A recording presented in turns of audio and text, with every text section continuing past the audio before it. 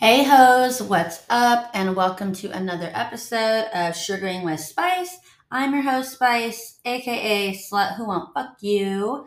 And this is episode 11, Meeting Mark Leda.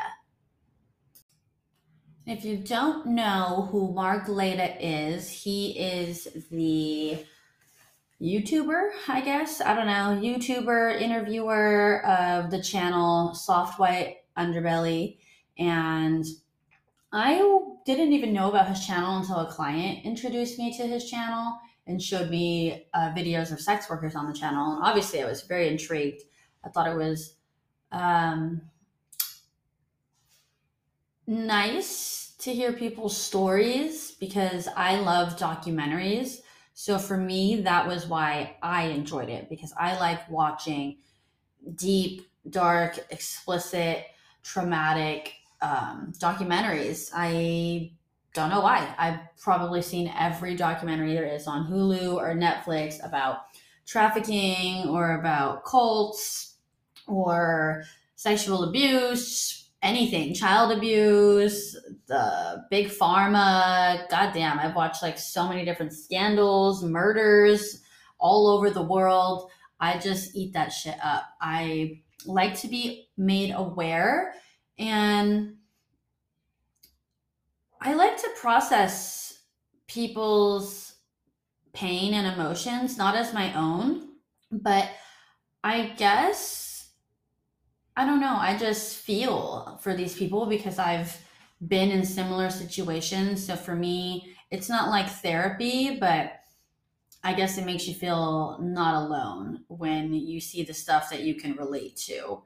Um, and it just makes you see the world and people for who they are. There's so many different types of people on this channel, and you can't even pinpoint it to how to describe the people that he interviews.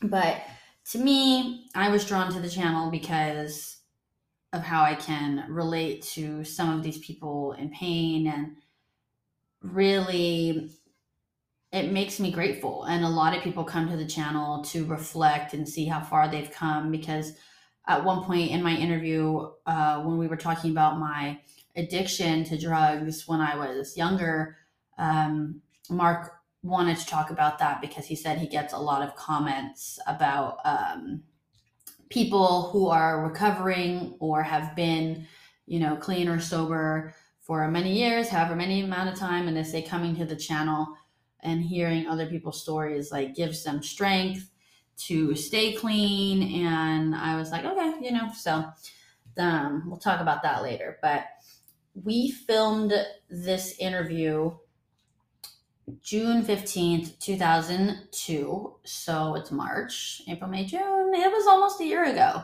And I can say that I'm a very different person than I was last June. Definitely. So it's when I watch the interview, I see a different part of myself now and what that girl was going through because I didn't like, there's no way to tell my whole story in that interview. It would take so many segments to get through that. But I am happy with what I got to put out there. And it's ultimately why I said yes to the interview because I did think about it for some time.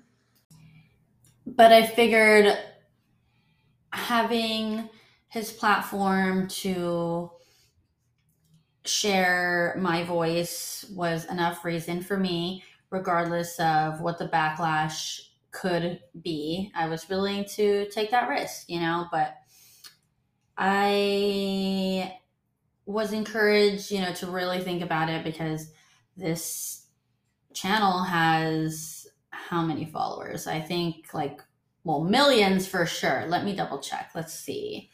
It has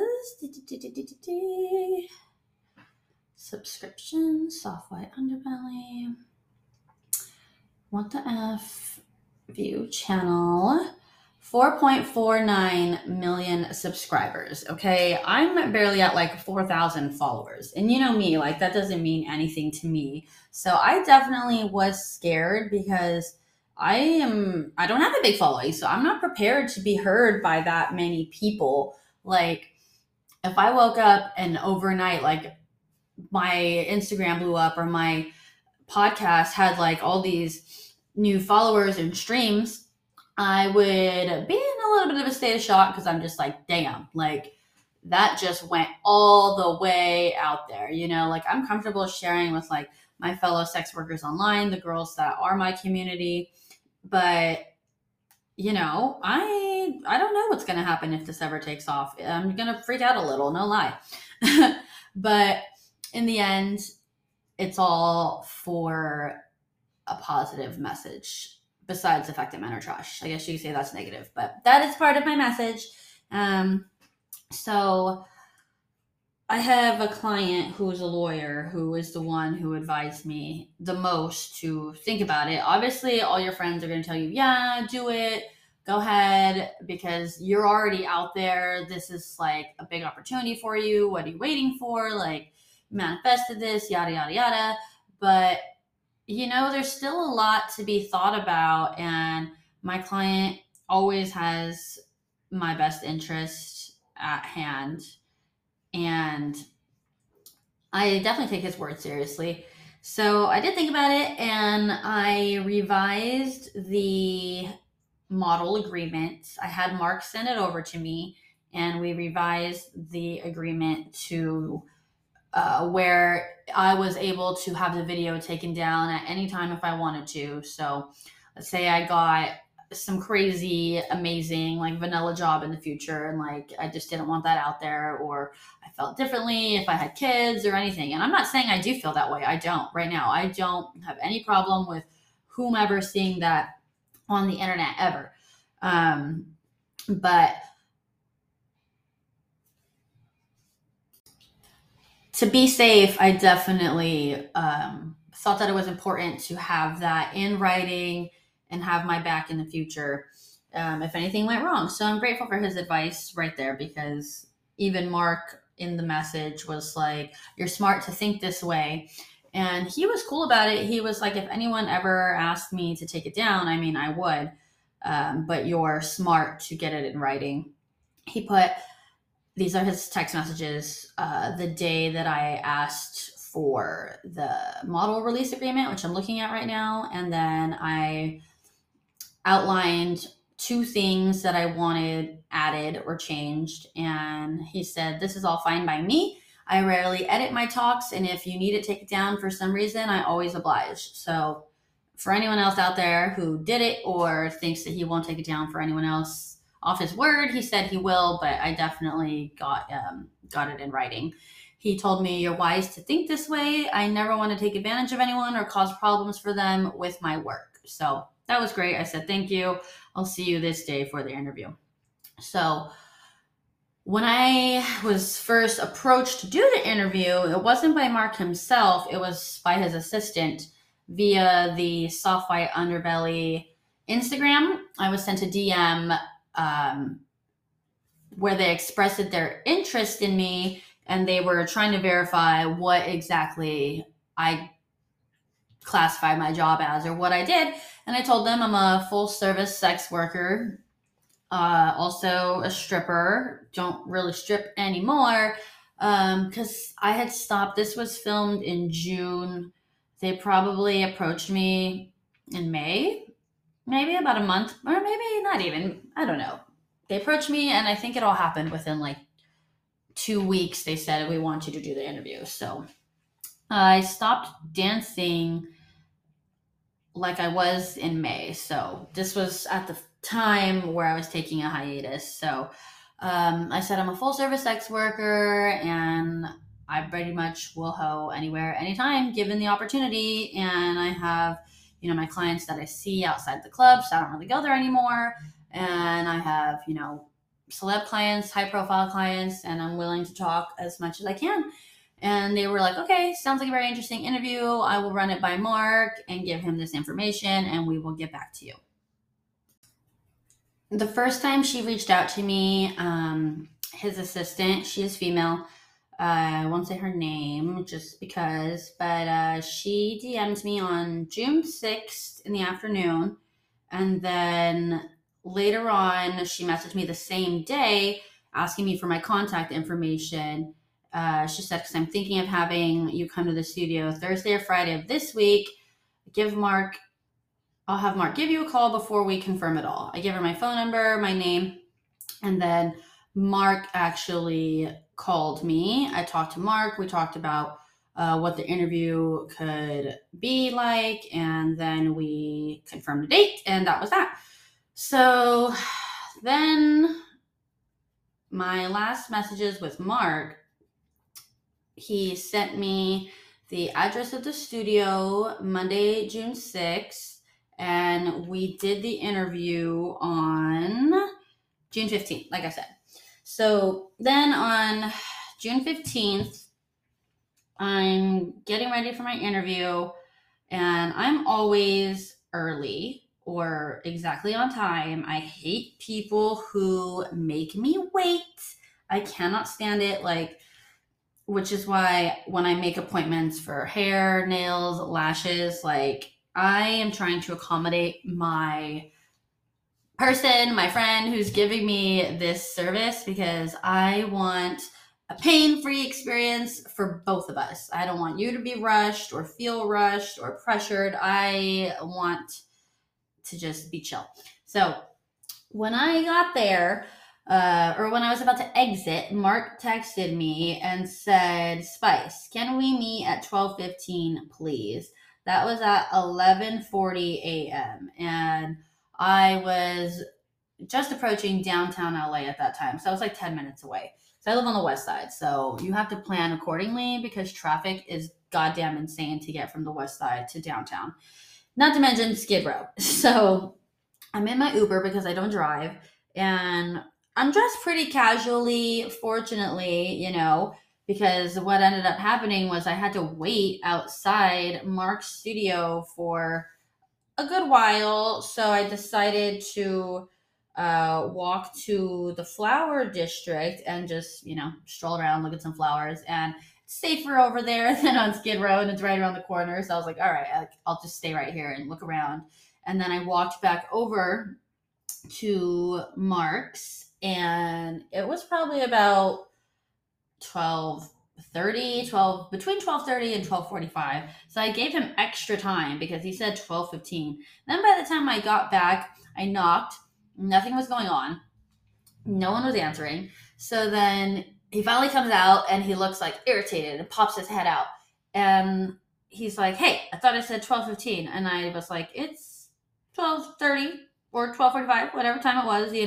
And he was like, "Oh, just very rude and monotoned too, like not apologetic, like you don't need to kiss my ass." We'd be like, "Oh fuck, like I lost track of time. I'm so sorry. Do you mind waiting 10 minutes longer? I'm so sorry." Like, and I would have been chill. But then he's just looking at me like it's your problem. And I was just like, "Oh, okay, whatever." So he's like, "Do you mind waiting out here?" And there was some guys that were playing dice in front of Mark's studio, and they were close friends with him because obviously he does all those interviews right there. He's close with Skid Row and the community and all the people that live there. So they know him, and they were like, "They'll keep an eye on you. Don't worry about it." And I was like, "I'm not worried. It's fine." Like, he was kind of like treating me like, "Are you sure?" Because he just saw like my blonde hair, my pink Gucci bag, and just thinking, I don't know what he thought, but I felt judged. And I'm like, "Bitch, you don't know where the fuck I come from. Like, this does not scare me, but hurry up or take your time. But goddamn, this is on you." So then I'm outside in front of his studio, like literally learning how to fucking shoot dice with these guys. And they're homeless, they're addicts, but like I said, doesn't bother me. And eventually Mark comes out and two people exit the studio and they're finally done. So then I go in the studio.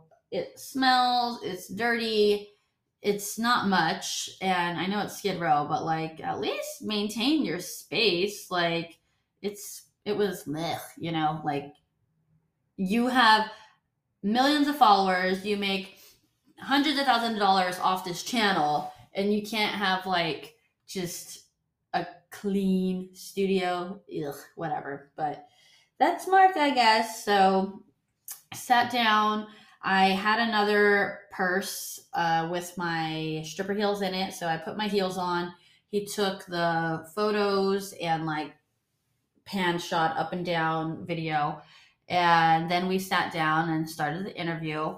I smelled shit like immediately. I smelled shit like Mark. I could smell that he was a piece of shit like immediately. Like he just had this toxic energy. It was very sinister and kind of off. Like if he was a client, I wouldn't see him or go in VIP with him without someone giving me their word about him before, or like the club knowing him. Someone has to vouch for this man because his vibes are off, and like I won't dance for someone if the vibes are off, because that's your intuition. And in my interview I said not all money is good money, so you won't just see me laid up back there with anybody. Like I'm not letting anyone into my safe space like that. So that's my first impression. And I had my opinions and thoughts about Mark based off of his channel, because although I did like it in the beginning, it gives you that like false hope that this is something good, that Mark is helping these people. When you first engage with the channel, I think it gave me a good vibe, you know? But I think as the time went on and I watched the channels, my perspective changed just by, I don't know, like the veil was lifted. Like before I did this interview, it had already lifted, and it was one of the reasons why I did the interview, because I wanted to find out, you know, I wanted to see what he was about, and I wanted to see like what actually goes down on this man's channel and who is this man. He kind of seemed gay to me too, or bi, whatever, but he has children, so I don't know. But we all know there's plenty of men with families out there that fuck other men. So he definitely was someone that I couldn't quite put my finger on. And when I can't quite put my finger on you, it's not typically for a good reason. So as I'm doing this interview, I'm listening to his tone, I'm feeling his energy, and I didn't feel like he gave me a fair interview. And I have sat here and thought about this and reflected on it for a long time. It's obviously been months, and thinking like, did I just like not feel special enough or what? And no, that's not what it is. It genuinely felt like he was just pumping out content. Like the people were nothing to him. Like I was nothing to him. The person before me was nothing to him. These were just like questions that felt like robotic, and I don't understand how the interviews can come off so, I guess, genuine, because he's so not genuine in my opinion. And it really threw me for a loop, because I was trying to like, usually I can manipulate a situation or steer the conversation towards where I want it to go.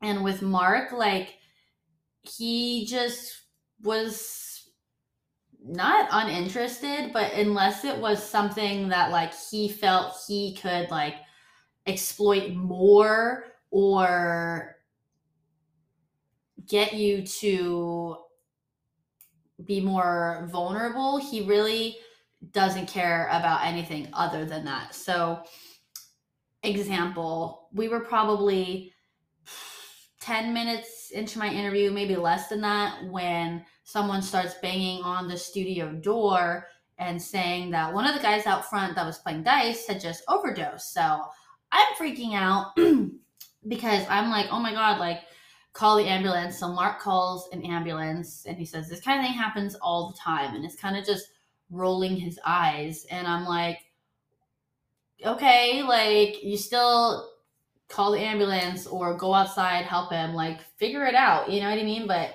I don't know. I couldn't just let someone die, like, in front of my fucking studio. But do you, Mark? So he calls the ambulance. The guy is out front. We go out front, and this does happen all the time on Skid Row. So they already know, the other people out front already know what to do. So me and the other guys, they're like, put his head like this, blah, blah, blah, blah. And I'm assisting them. And Mark's kind of looking at me like, what are you doing? You know? And I am just doing me. I would help anybody in any situation who is suffering, whether it's man, woman, child, animal, even someone I hate. If something, well, maybe not someone I hate, depending. But I can't sit and watch someone suffer. Like, I'm always going to intervene, whether it puts me in danger or not. I don't think about that. And that's the kind of people that I want in my life. And I'm sure that's why a lot of people like having me in their life, because I ain't scared of shit. Like, at the end of the day, you got to do what you got to do. And that's just how I feel. So I felt judged by Mark for helping these people, and he really like wanted no part of it. And I was like, you profit off of this entire community, and when one of them is like, could be dying, you just disregard it. Like, it's not a person, it's just an addict, you know? And it felt like how people are just disposed of in the prison system. Like, they're not seen as a human being anymore. And I felt like because he labeled these people addicts, like, to him, they didn't deserve to be seen anymore.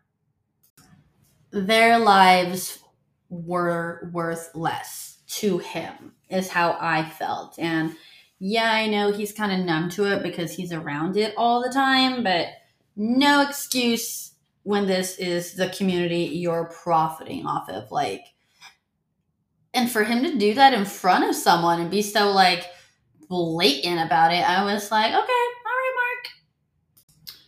Then, when all this is over, the ambulance doesn't end up coming.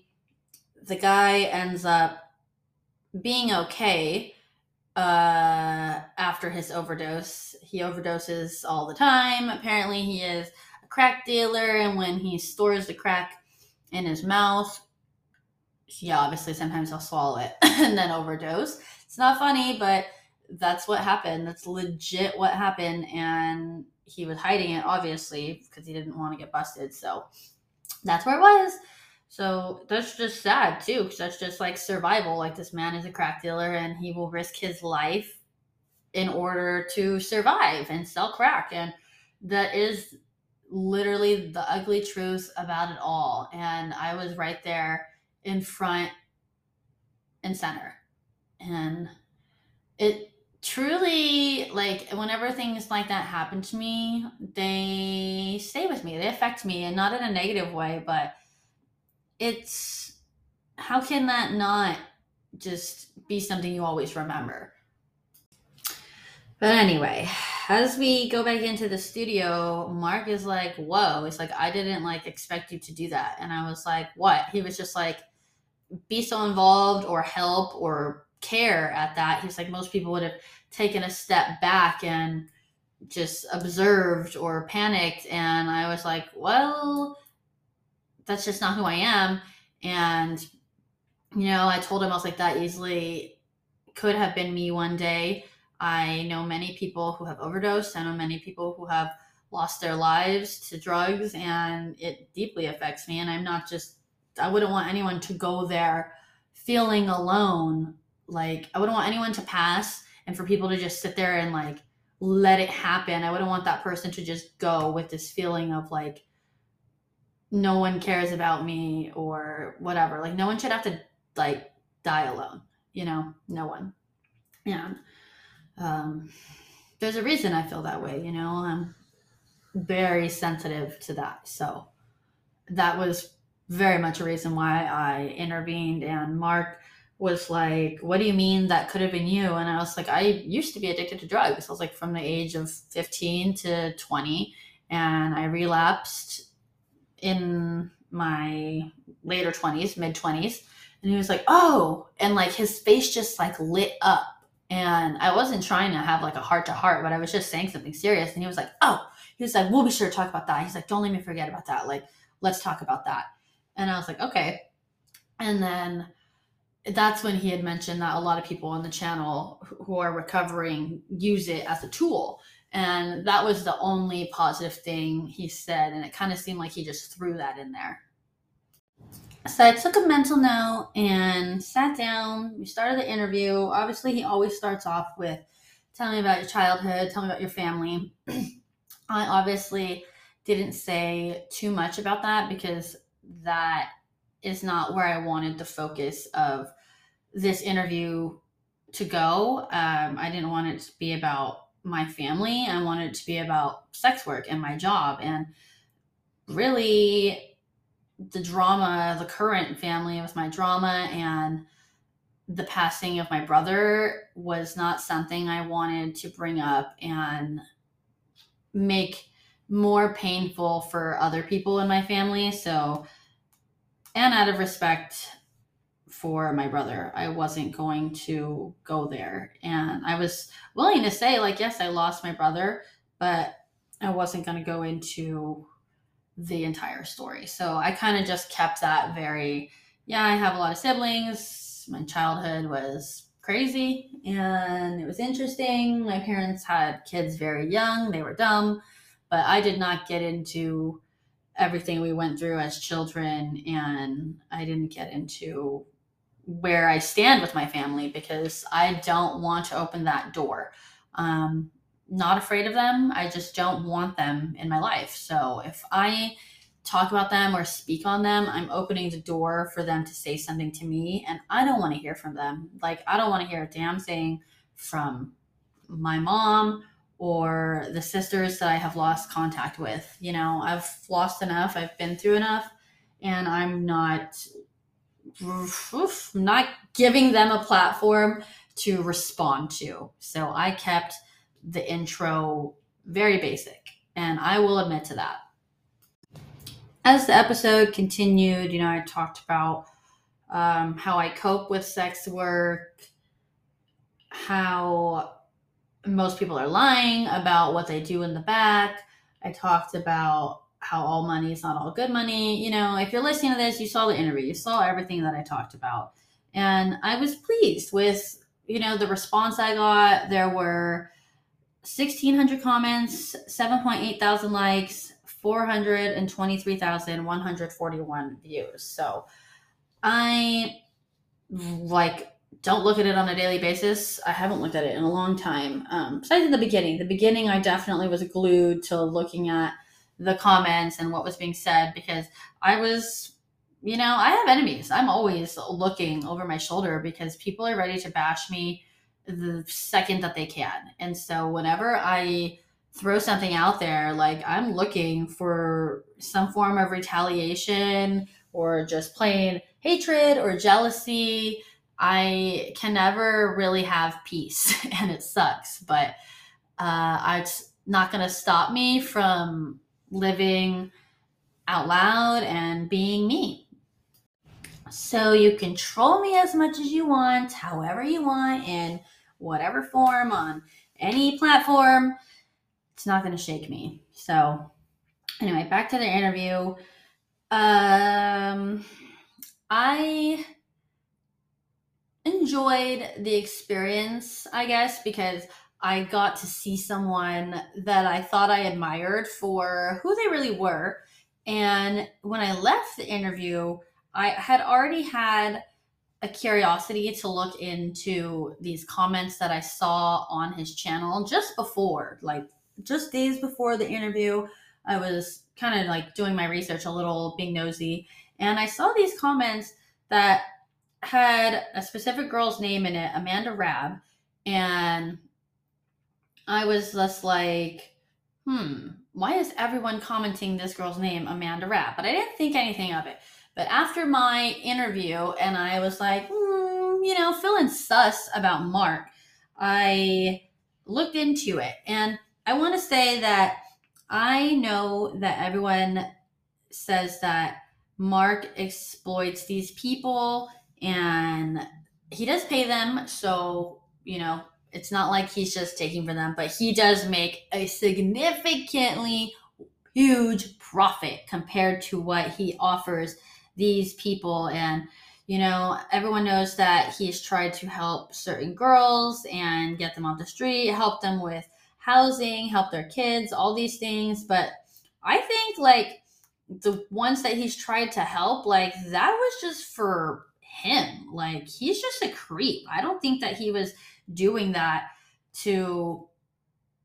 for no reason. Like, I don't think that that was a selfless thing that he does. And I agree that everyone in life is exploited. Like, I know that I do the same thing. I exploit men's needs for my benefit, and he exploits these people for his benefit. Major corporations exploit our need for food, items, fucking materialistic goods that we think we need. They exploit that, and they take us to these levels where we get these things. So it's hard to really say what he's doing is fucked up, but when I saw these comments and then I went down the rabbit hole, I can say that he is not a good person and he is a fishy man.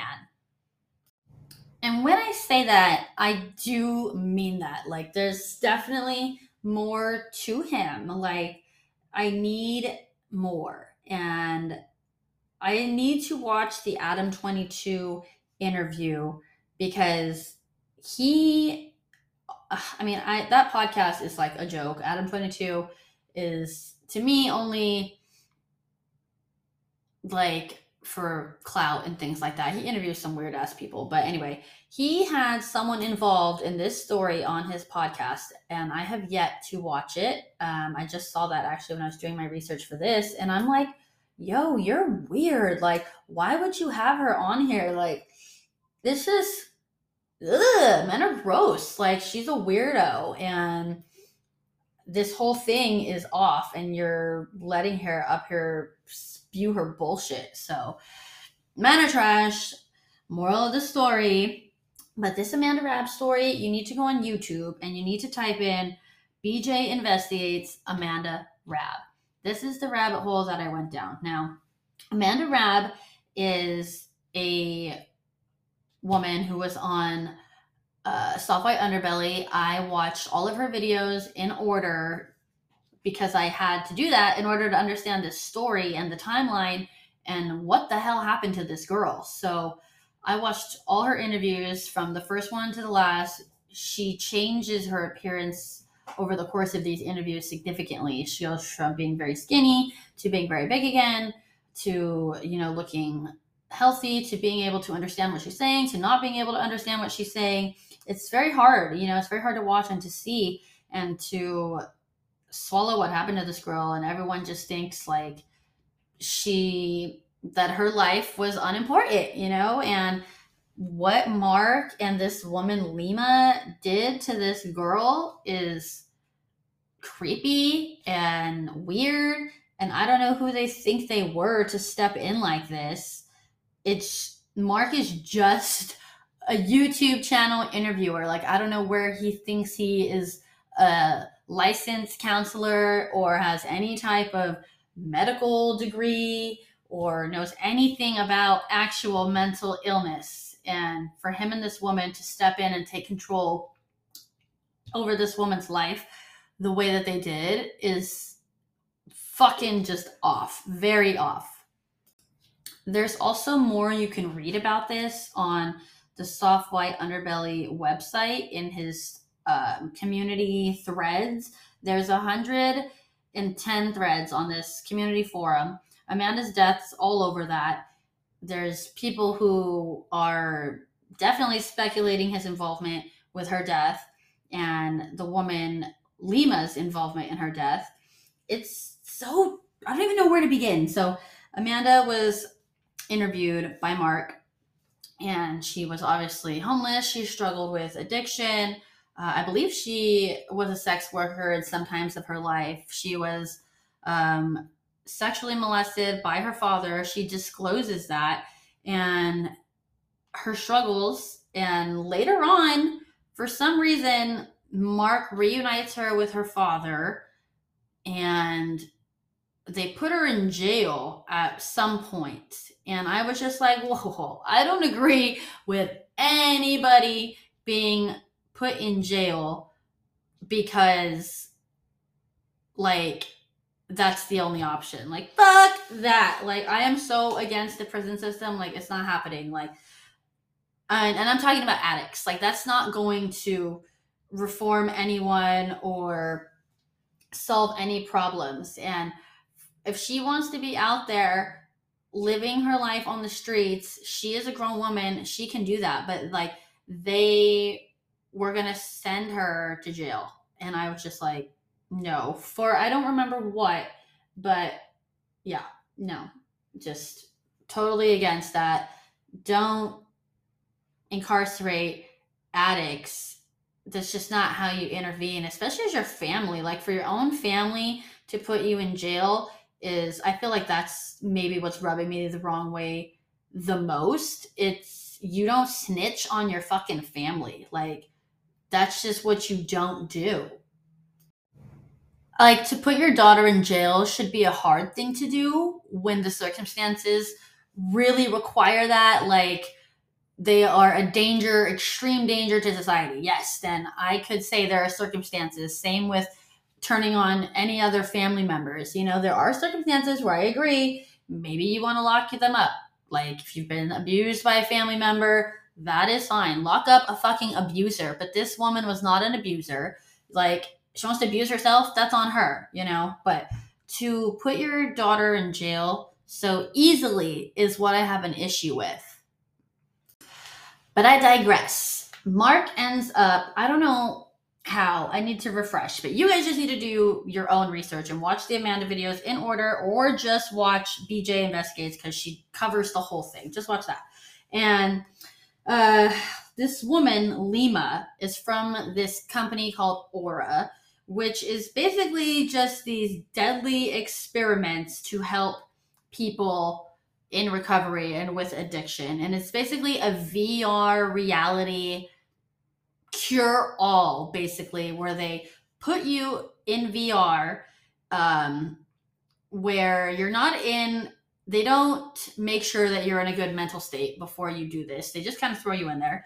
And you're in this VR where they put you in extreme situations to test your strength in order to stay sober. So, like, they'll put you in a room like that you have described to them before, where you were on a bender for this, or, and they'll put scary, realistic things in this VR. Like, she said she was being chased down the street in this VR. And, you know, these are people with real mental health problems. You can't just inflict this alternate reality. Their reality is already so skewed. Like, it just doesn't make sense to me. It just sounds like nonsense to think that you can cure someone with VR.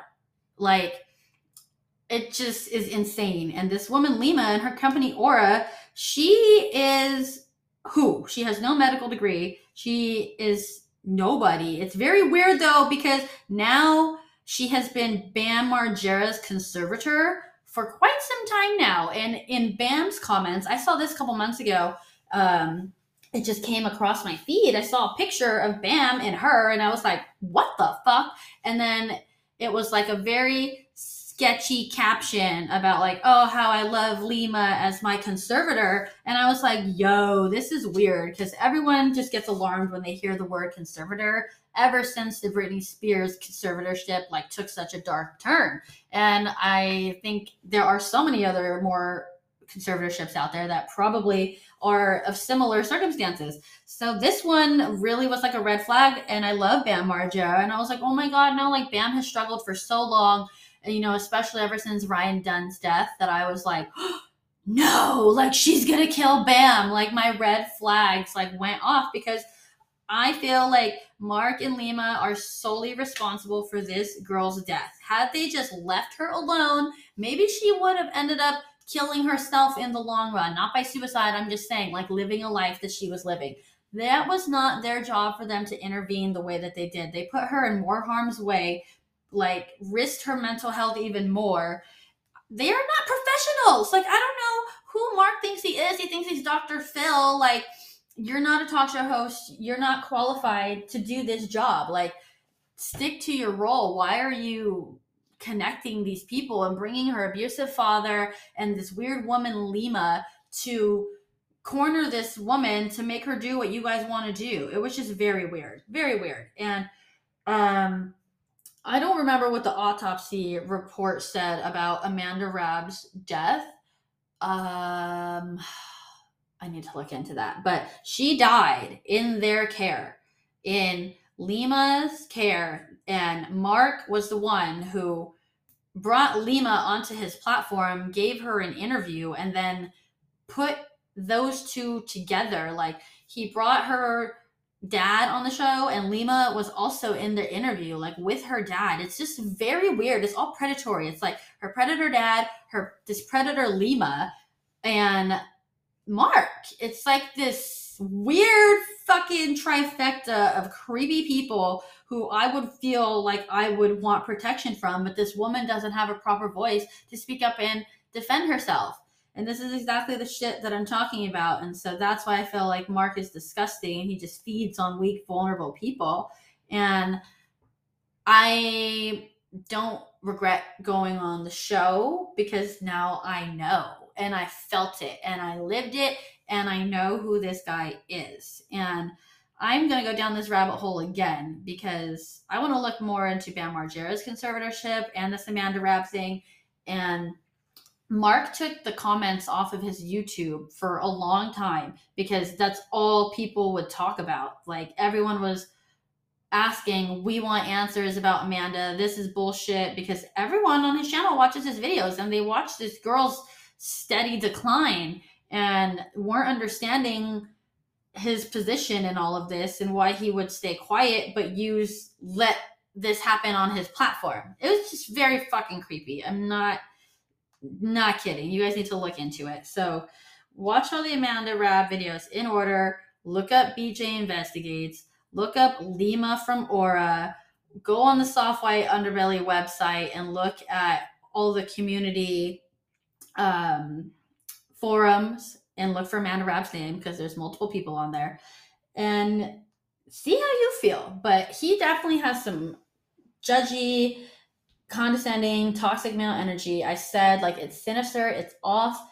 If he were to come into the club, or if I were to meet him in real life and, you know, try to take him on as a client, like, my spidey senses would be tingling. Like, it's not giving good energy. It's not. And my experience, like I said, I felt like he treats people, well, he doesn't treat people like people. It's all just numbers, views, like shoveling out content. It means nothing to him. And that's when you lose me. And if you add all this up, it's garbage. Man is trash. The channel is trash. You know, I think there's a lot of great people on there, and I'm glad that they get their voices heard. But the man behind the curtain is a piece of shit. And that's really all I have to say about Mark. If you are interested in looking into any of that, do as you will. I just kind of want to wrap up this episode by going through some of the comments that were on the video that I thought were either funny or sweet or just caught my attention. And, you know, it made me proud to do this. And I don't want to make this episode so negative about trashing Mark or anything like that, because at the end of the day, this is my podcast and my episode. But I am grateful for the experience, and I'm so glad that you guys enjoyed the interview and made you feel more connected to me in some ways, because a lot of you reached out after, and a lot of you left nice comments. I know who you are. I see them on here. I know who's who. So thank you for supporting me on that episode, liking, commenting. Don't subscribe, but supporting me. And I wanted to clear up one thing in the comments first off, because everyone had a problem with me saying that I was clean. And I'm like, yo, I said I drink and smoke weed. I meant clean from meth. Like, come on, do the math. You know what I mean? Like, so many people were like, you drink and smoke weed, blah, blah, blah, blah. Like, everybody drinks, first of all. So, yeah. And weed is weed. But anyways, that's why I don't take the weed part so seriously, and alcohol is so accepted by society that I'm like, dude, you guys all drink. So that is just like, whatever. But anyways, I also want to address that I feel like these videos, the comments vary based off what the interviewee looks like. And so many people were like, oh my God, she's so well spoken and blah, blah, blah, blah, blah. And I'm like, it actually wasn't that great. It's just they're used to seeing incoherent people. So I didn't let all that go to my head or let these people blow smoke up my ass, because most people are illiterate and it's not even their fault. So they're just comparing me to all these other people. And I'm like, yo, I'm not that smart. Like, I'm not saying I'm stupid, but I'm like, this is just normal conversation. And some people said that in the comments, and I was like, okay, good. But anyway, some of these comments I like, and some are just whatever. But one of my favorite comments are, she's the only person on this channel thus far who doesn't elicit pity. Good for her. And that is very true. I don't expect pity from anyone. I don't pity myself. I know what situations that I put myself in. I know what choices I make. I'm completely okay with them. And I felt appreciated and seen. Let's see. She's very action-oriented and decisive. When you ask how sex work has affected her, she answered with the things she does to manage her stress. I don't do those things a lot anymore, and I need to. I've kind of lost my way with my meditation and my journaling and my affirmations, but I've gotten back on that, and it's really making a positive change. But like I said, I'm not the same girl I was a year ago, and I've had a lot going on, and I faltered a little bit. I will say I faltered a little bit, so I'm getting back on my true path, which is my healing path, and I love doing my meditation. I love doing my journaling. It keeps me stable, and I forgot that, and now fucking shit's all shaken up. But anyways, another comment, wow, I love her. She didn't let her circumstances define her, and she's doing the damn thing. That's true and not true, because I definitely didn't let my circumstances growing up define me, but I'm learning not to let sex work define me. So that's just something to think about. I believe in true love. I just choose not to engage with it at this time in my life. What a balanced point of view. Ugh. So I do believe in true love. I do believe that monogamy is also not natural. So those two things kind of bump up against each other, because I think, I don't know if I think you can be in true love and also be a cheater. I think you can be in an open relationship or be polyamorous, and because you're disclosing it to someone, but do you think you can love someone and also, love other people or engage sexually with other people? It's tough, but that's how I feel. So I don't know what my definition of true love is. So that comment kind of made me think about things.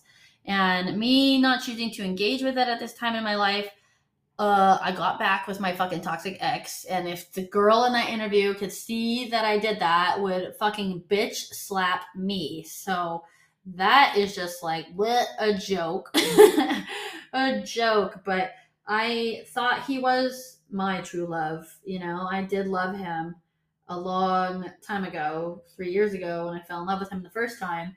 And, I was trying to salvage that the second time. I thought maybe we can make it work.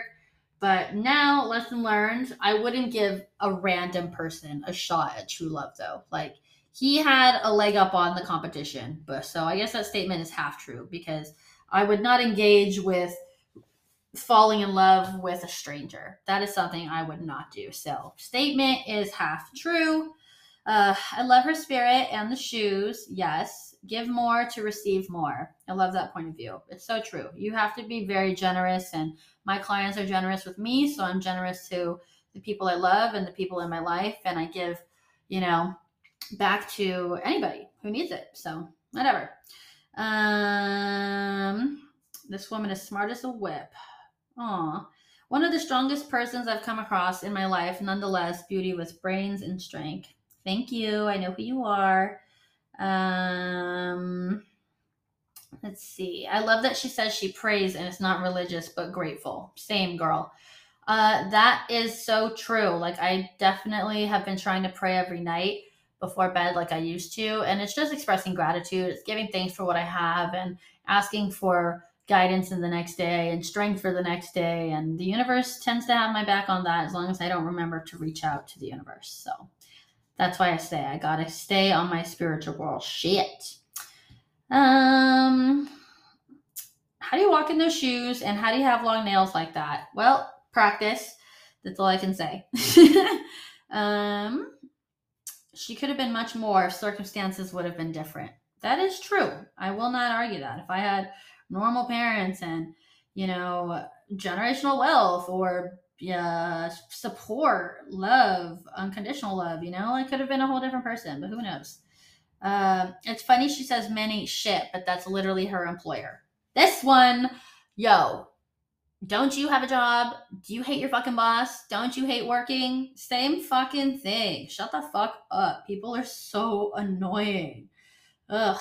This one was funny. Spice was in my high school. She was the best hand job machine ever. First of all, anyone knows me, they know I hate hand jobs. They know I love to suck dick since the beginning of time. I don't fucking give hand jobs, so that could be like no further from the truth. Spice is the goat, no cap. Love it. Amazing person, very guarded and didn't share all, but very apparent that she's strong and challenging. Very brave. That is true. I am still very guarded in my interview, you can tell. But that was only to, protect certain things and save more for my podcast. And this one, Spice. I came out unscathed. Also, Spice. Men are trash. I have trust issues. I smoke weed and drink, but I'm clean. Like, I pretty much came out of sex work a lot better than most people, which is why I'm an inspiration to so many people. And men are still trash no matter what. Even if I wasn't a sex worker, I would think that. I have trust issues. Yeah, that has nothing to do with just men. I don't trust women. I don't trust nobody. So get the fuck out of here with that. It's funny. This one, it's not what you do, it's how you do it. It's nice to hear from a happy stripper with goals. Not sure why she didn't consider working the 2,000 per hour clients in NYC or Washington, D.C. Always interesting, thanks. Don't worry about how much money I make, okay? It's not your concern, and I'm very, very comfortable. People think fuck for like $500? What is wrong with you? I'm definitely not fucking for $500. Get the fuck out of here. Ugh, a naked therapist is a funny and likely accurate description. Very true. Quote of the day, let your freak flag fly. Yep, I love that. I love that. I got a lot of Lady Gaga comments, obviously. That was pretty funny. But I get that from so many people in the club, outside the club. It's the nose. It's my awkward, weird nose and the blonde hair and the long face. It's just funny. But I think that's it. You guys can kind of just go through the comments. I have a lot of them here that I could go through, but we would never end. If you enjoyed this podcast, leave a comment on the YouTube channel and I will look for it. Thank you guys for always supporting me. I hope that you enjoyed this episode of Sugaring with Spice. Stay tuned for next week's episode where we're going to do J-word part 2. I know I said that I was going to do part 2 of the last video, or the last episode, which was 222, but that was incorrect.